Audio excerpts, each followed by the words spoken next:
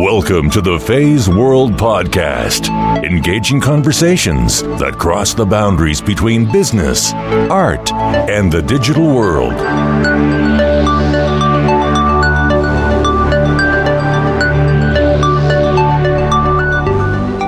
Hi there. Welcome to the Faye's World Podcast. This is your host, Fei Wu. You are now listening to part 2 of my interview with a brilliant young man whose name is George Ko. At age 22, again, so far the youngest guest on my show, George is a pianist, young Steinway artist, and an undergrad at Harvard, majoring in music. So in this part of my conversation with George, he starts to talk about the business side of things. After founding 4 startups in just 1.5 years at Harvard, being a freshman and then first half of sophomore year, I figured that George could really share some secret set of skills, the aha moments that contributed to his success, and perhaps inspire other musicians like himself. I was also surprised to find out that George is so young, and someone as young as he is has a clear vision of where his journey is going to take him, or what expectation and hope is. So it is not as simple as just being a musician himself. It is rather a universal message that's going to change music and music education around the world. So how does that happen? During his year off from Harvard, he had the pleasure to conduct a youth orchestra in Orange County, where George is from. He realized that it is not because that classical music is not cool, it's not as good as pop music, or it's too difficult to consume, but instead, the truth is, we never gave it a chance. So he said, if I could somehow, in my life, help bring these programs back, give people a chance, or to just at least open the chapter or the cover of this wonderful book, that would be the ultimate goal of my career. So I hope you enjoyed this episode as much as I did. I was simply stunned and reflected so much upon myself, my life, post-producing George's episode. So I really welcome that you listen to this part as well as part 1 of our conversation. Find out more in this episode. Thank you so much for listening. And please keep in mind, there is an blog post associated with these 2 recordings, 2 episodes. You can go to my website at feisworld.com, FEISWORLD. Thank you so much for being my audience. Without further ado, please welcome George Ko.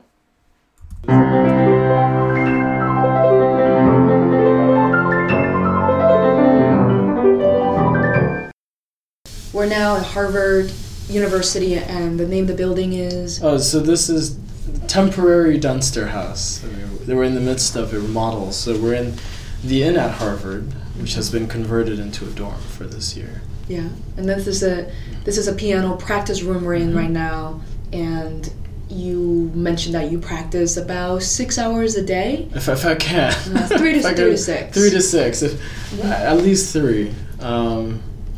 Ideally, if you can practice 8 hours, that would be great. Some concert pianists claim you can't practice more than 6 or 4, but for me, I need 8. No, absolutely. I think this is forget about statistics and averages and all that, right? It's really a program tailored to yourself. I was interviewing this fitness guru who's very successful, fitness Sports Illustrated and all that, and his name is Tom Seaborn, and I interviewed him for 2 hours, and he said, he trains every day, 7 days a week, but now when he's not in competition and all that, it's not about performance, it's not for show, it's for his personal benefit. It's an hour a day. He said, but still some experts who say, you're crazy, your muscles need a rest, and he said, no, it's not for me. He feels best. Different. There's I know concert pianists who need to practice 2 hours before they perform, or they cancel the concert. I know concert pianists that haven't practiced in 2 weeks. They show up, they play great, and then they have a beer afterwards. It's I even know some concert pianists who have to drink a shot of vodka before they go on the stage. So how do you prepare? Yeah. How do you prepare yourself? See, it's funny is a lot of pianists have these rituals. I have no ritual. I just show up.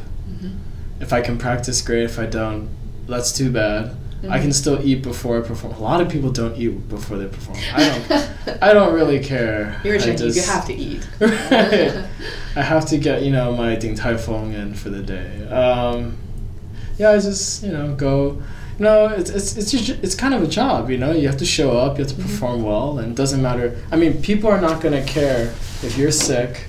I remember one time I performed at Carnegie for the Alexander Buono Empire, and I had a fever. Yeah. And I was very tired.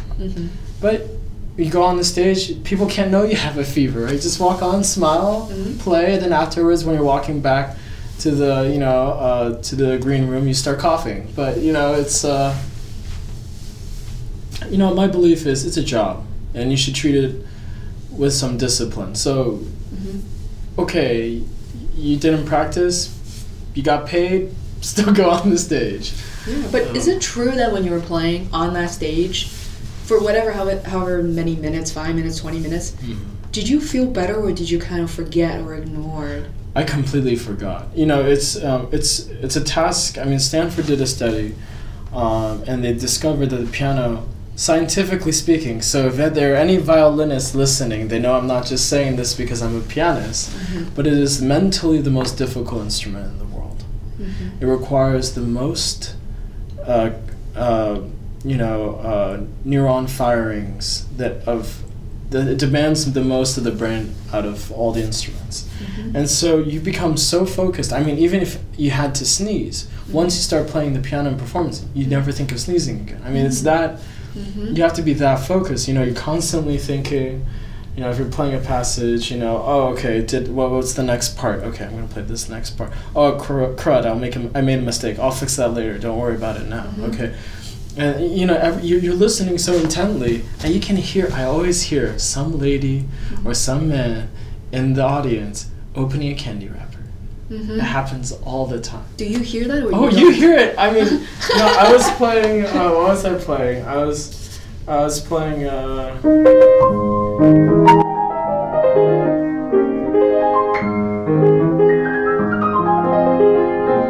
right here.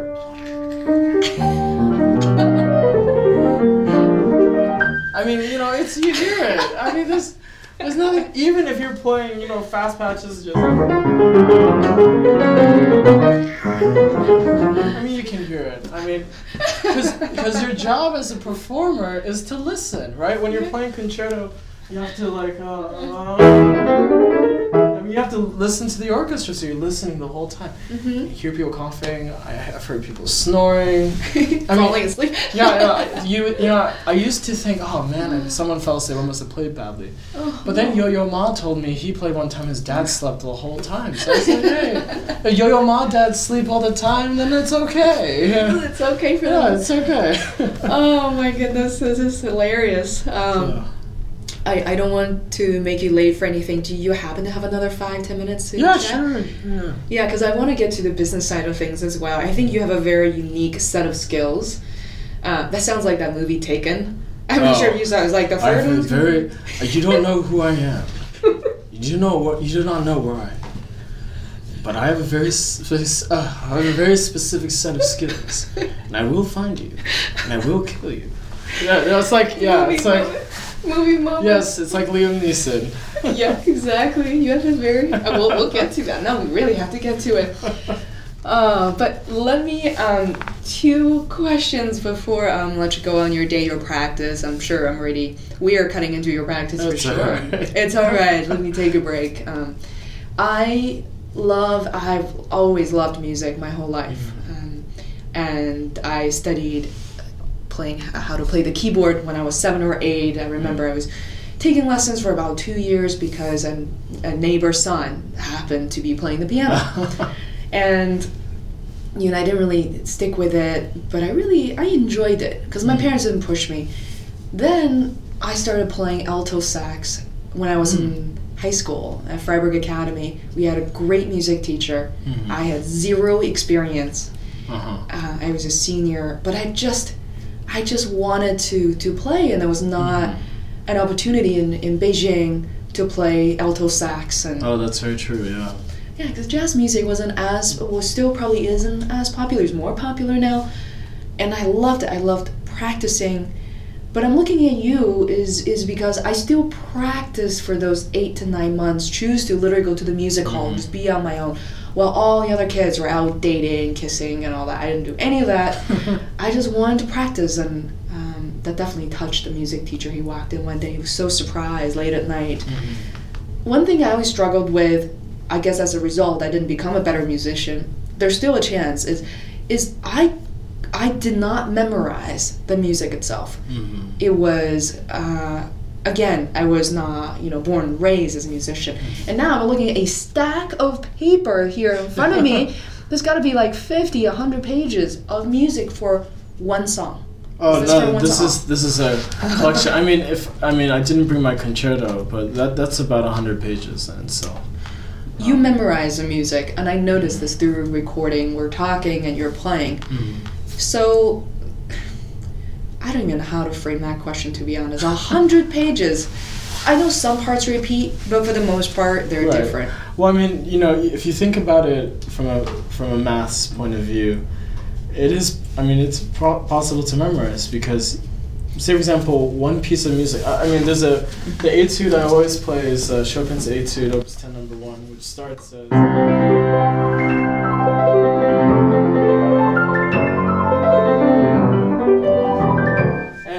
It's it seems like it's not so bad right now, but that took 3 years.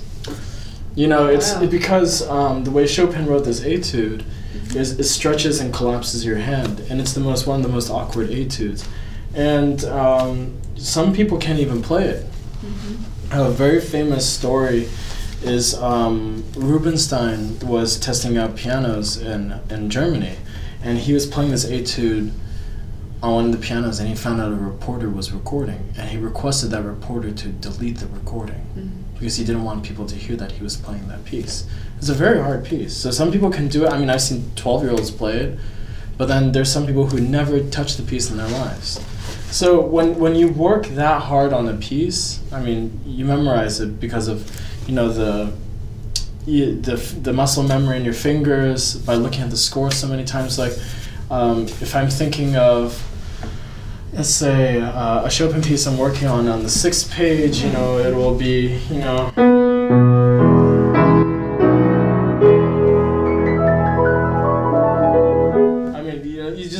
you just know because you've looked at the score so many times. So memorization is inevitable because of, people don't, what might be fun for the podcast is people don't know how pianists practice.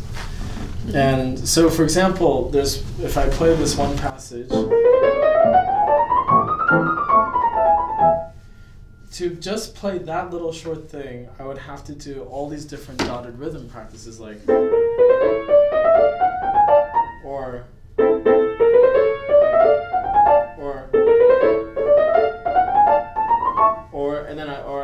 just do the top parts of my fingers, or just the left hand.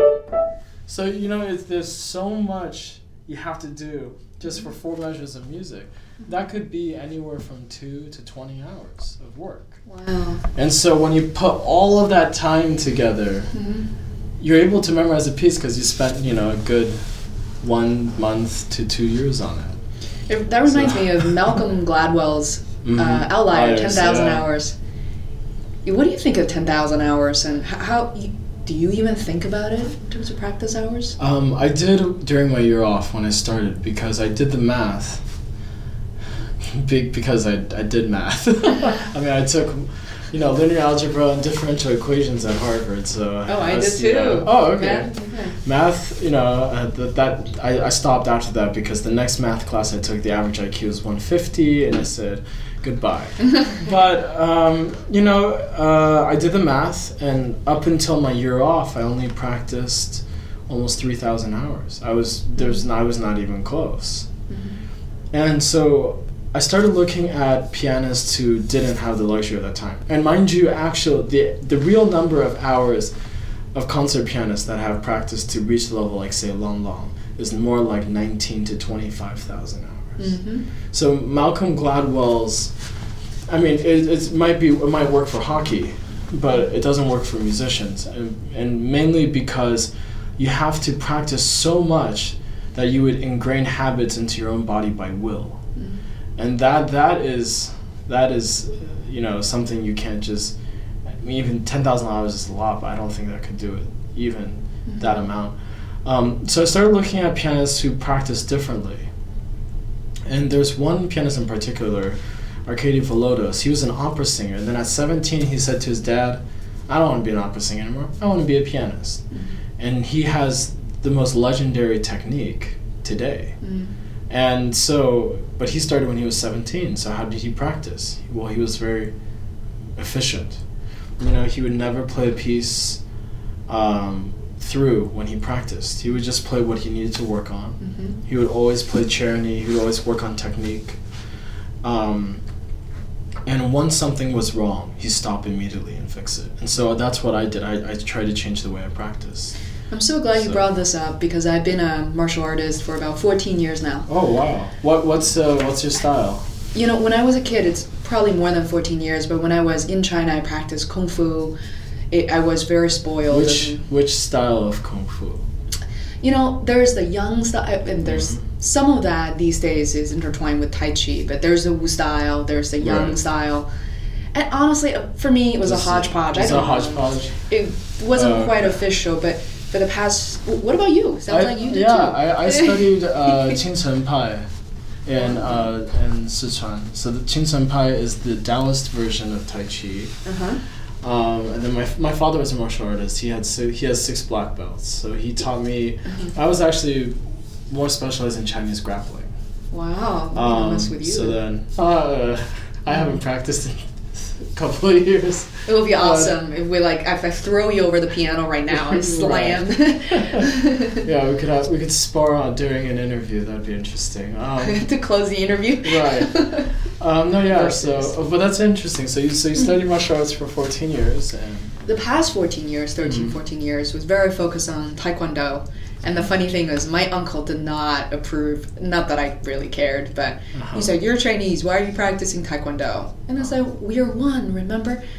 But, the thing was, as soon as I got my yellow stripe, just a few months in, I was practicing every day, like the way you were with piano, completely obsessed. And I ran, and I got my yellow stripe, and my uncle was trying to attack me. I was 17, 18 years old, and he said, I'm sure you don't know what you're doing, you're just a yellow stripe. And he was right. And he trying to throw a punch at me for fun. And all I did, I picked up my knee, just one of my knees, and he punched right into my knee and broke his little pinky finger. And I know this is a story I haven't told on the podcast yet, but I recently got my 3rd degree black belt. And congratulations. Thank you. And it's very special, even though just by number, I'm not just going for the ranks, but what you said just now about your practice, it was so interesting because that's exactly how I was taught or how we practice the forms. As you know, in Tai Chi forms, sometimes there are 120, 150 moves, just like your music. Whereas in Taekwondo, the more sophisticated forms, or could be, honestly, I haven't counted, could be maybe like 50, 60, 70, right? And typically it's not over 100, but it's so fascinating. My instructor, Mr. O'Malley, I watched him practice his forms, and the way he taught me was he watches me, he's like, stop. You always start from the beginning to finish, right? And if you watch anyone, the second half of their forms are significantly less well constructed than the first half. They're tired, and they're always, in the middle. When it comes to tricky with Taekwondo, you could do a turning flying side kick, and there's a wheel kick. The form I'm working on is Moo. It's very advanced, but you, instead of just throw a side kick in the air, you gotta hold it there. You gotta turn with one foot. So you need flexibility, but also sort of stamina and like strength. And you typically have one or not both, but either way, the power of breaking down the form of your music to practice individually, it is so powerful. Anyway, I cannot start talking about Taekwondo, and then we'll break into like 10th episode. But we've been talking for a while. This is fascinating. I wanna thank you, because one of my dreams was to say, one day when I have enough money, you know what, that's actually a wrong excuse, is I want to be able to travel around the world, but not just travel. I want to experience every profession out there. I could probably do that in the US. It's a big country, and my dream is to sit down for one day or possibly 1 or 2 weeks to sit down with a piano player, with a basketball player, or out of the sports realm, martial artist, or a marketer, an advertiser, whatever that may be, and just experience like what they do, how they practice, and when do they put on a show. And it's awesome. But before we close the podcast, I wanted to ask a sort of business related question, which is, I feel like at some point, especially musicians or artists, to say, look, I'm gonna have a family as a man or a woman, right? Look, I'm not saying I need $10 million or anything extravagant, but I need to be able to get by. Right. And recently, I really opened that up, because working in advertising myself, my mind is filled with all these opportunities, the way to market yourself. Yeah. My mom's an artist. She's like, I hate that. She's like, I hate marketing. I hate marketing myself. Right. Everything's about your work, right? It's somebody else do it. Right. Somebody else do it. But yeah, I think there is this thinking that that if you're the artist, you just have to work on your art form, and somebody will, hold your hand and walk you through. But the thing is, all the most successful musicians, this was never the case. Now, I have to admit, there is some element of luck. There always is. But that's not always the case. People forget that, Beethoven, when he premiered the Ninth Symphony, he had to knock on a lot, and he was deaf at this point, completely deaf. He had to knock on a lot of people's doors just to get music stands for the musicians. He had to find bows for the violinists. He had, he organized the entire concert by himself. Probably the most important symphony in classical music history was done by a man who was very entrepreneurial in that sense. Many of these classical greats had to find ways to support themselves. I mean, Chopin, for instance, made a living not through his compositions. He made a living through teaching. And he had a very, very, very prestigious teaching studio. And he created a demand that allowed him to charge at very exorbitant rates to support his living. And so we forget, as artists, that, hey, they're great artists, but they also had that same thinking. I have to have a family, I want to make a living, I don't want to be poor. And so I guess the advice for today is treat your career as an entrepreneurship endeavor, and don't once think that just because you're not performing at Carnegie Hall or at Lincoln Center that you're a failure. That's not true. The real failure is if you're not doing anything. And you find ways to get a career going. There's a lot of artists that make fun of Lon Long, for instance, because they call him a sellout. He does all these commercials. He does all this stuff for Mont Blanc or Audi. But let's face the facts. He makes a couple, I think they estimated $20 million a year. He has an extravagant lifestyle. He is on the pop media. He plays in the Beijing Olympic opening ceremony. But he does all of that to get his name out there. But then when he records a CD or he plays at a prestigious concert hall, he is a serious musician. Right? You have to wear different hats. And I'm not saying you have to wear different hats to be like Two-Face Harvey, from Batman. But you have to wear different hats to find your niche. right? Because you know, like an advertisement, right? You need to hit a certain demographic. You need to sell them a product. Say, for example, you need to sell, you know, a car that's geared towards college graduates in Boston from the ages of 22 to 27.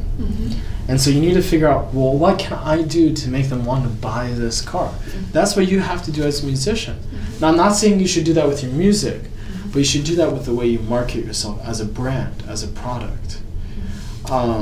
So, you know, even though, yeah, the average salary of a musician in the United States is $23,000 a year, it's absurdly low.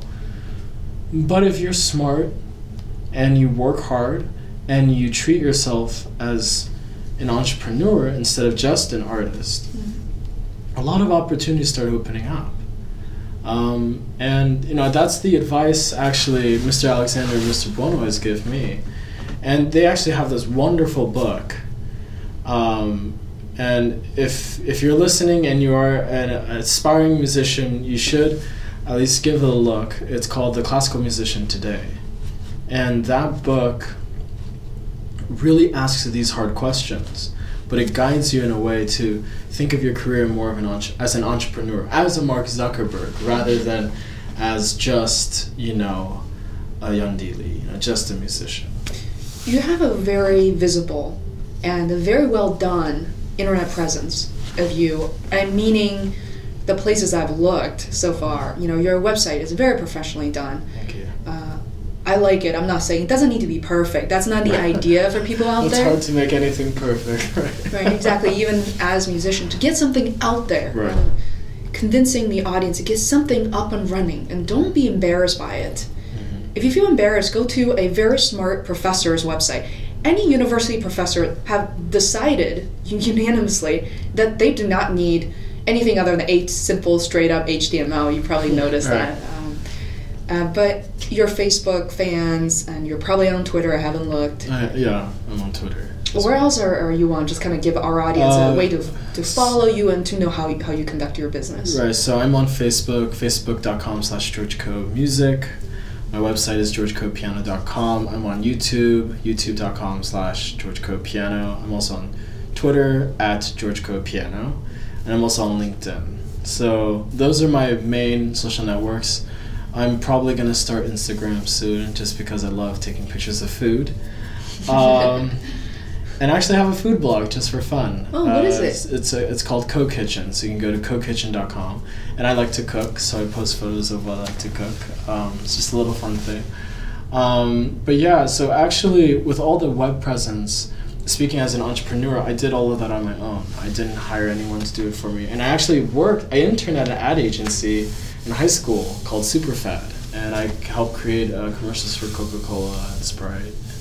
So I got to see that kind of the world, and with the background and training my father gave me through his business, you know, I was able to kind of piece everything together. And I have a brother who's a whiz at computer science and engineering, and he's also at Harvard. And wow, is he younger or? He's younger and brighter. You know,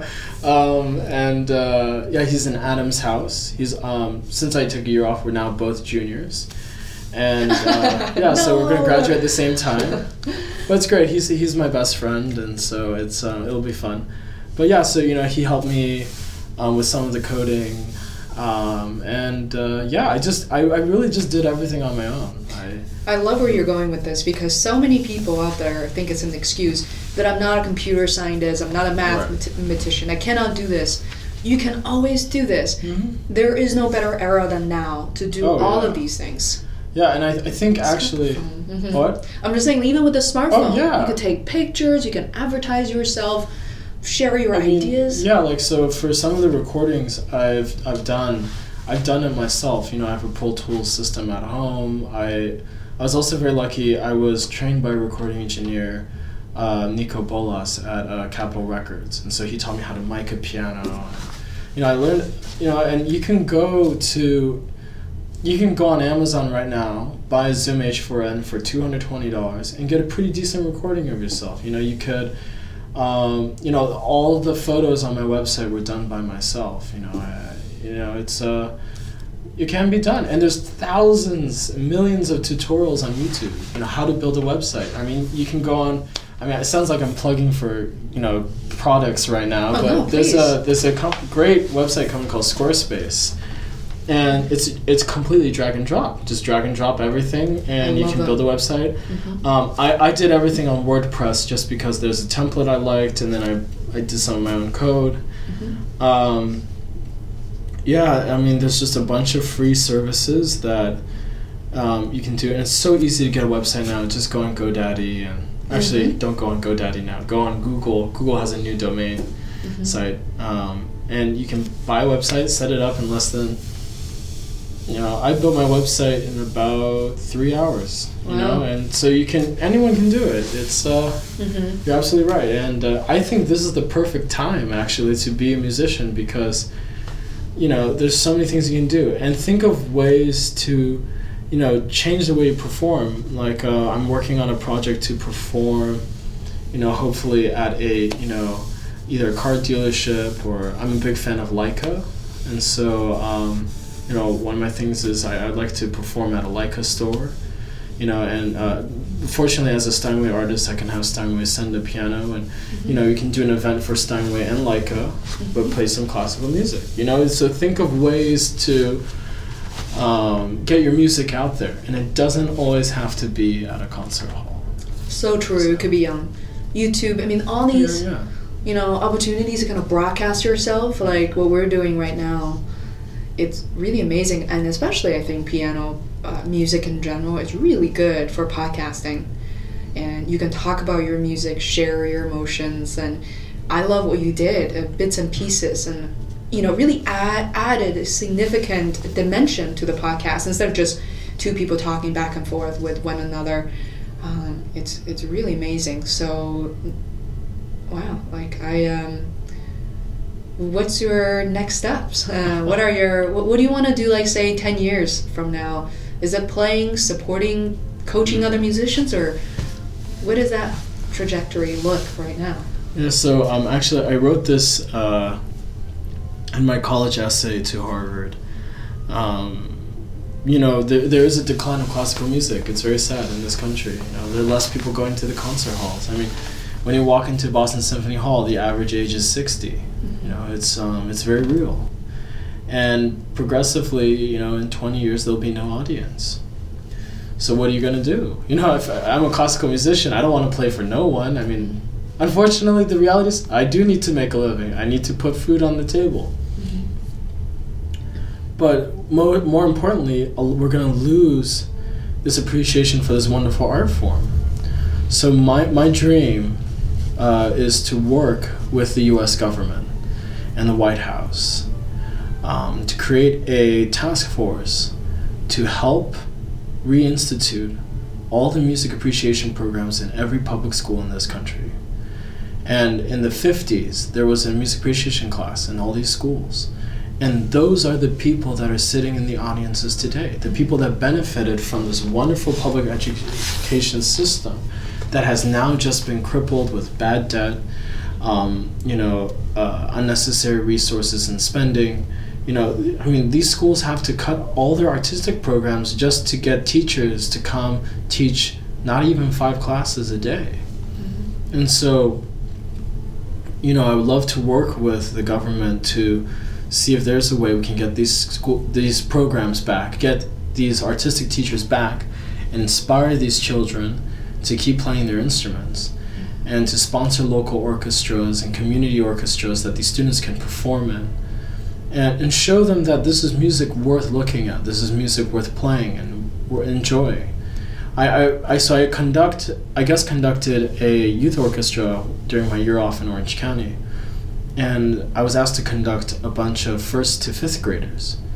And can you imagine, you have to try to inspire the most energetic group of people in the entire world to play slow music, slower music. I mean, we were playing Ravel, and but I treated it as a way of accomplishing something. And when we played the piece and we finally performed, every child had a smile on their face, and they were so excited, and they were so pumped to practice to do the next big show. And then I realized something. It's not classical music is boring or it's dead or it's not interesting or pop music is easier to consume. It's just we never gave it a chance. That's really what it is. And so if I can some way in my life help bring these programs back, to help give people a chance to at least, open the cover of this wonderful book, that would be the ultimate goal for my career. So you'll be the next Jamie Oliver. You like cooking, you must know who he is. Yeah. He brought fresh food to local schools. Yeah.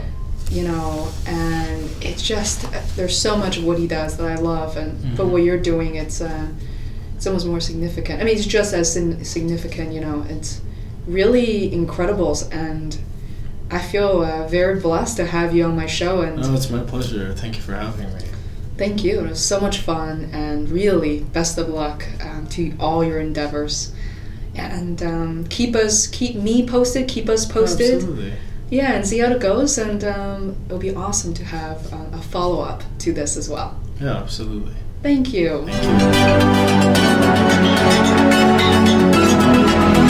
To listen to more episodes of the Face World podcast, please subscribe on iTunes or visit faceworld.com. That is FEISWORLD, where you can find show notes, links, other tools, and resources. You can also follow me on Twitter @FaceWorld. Until next time, thanks for listening.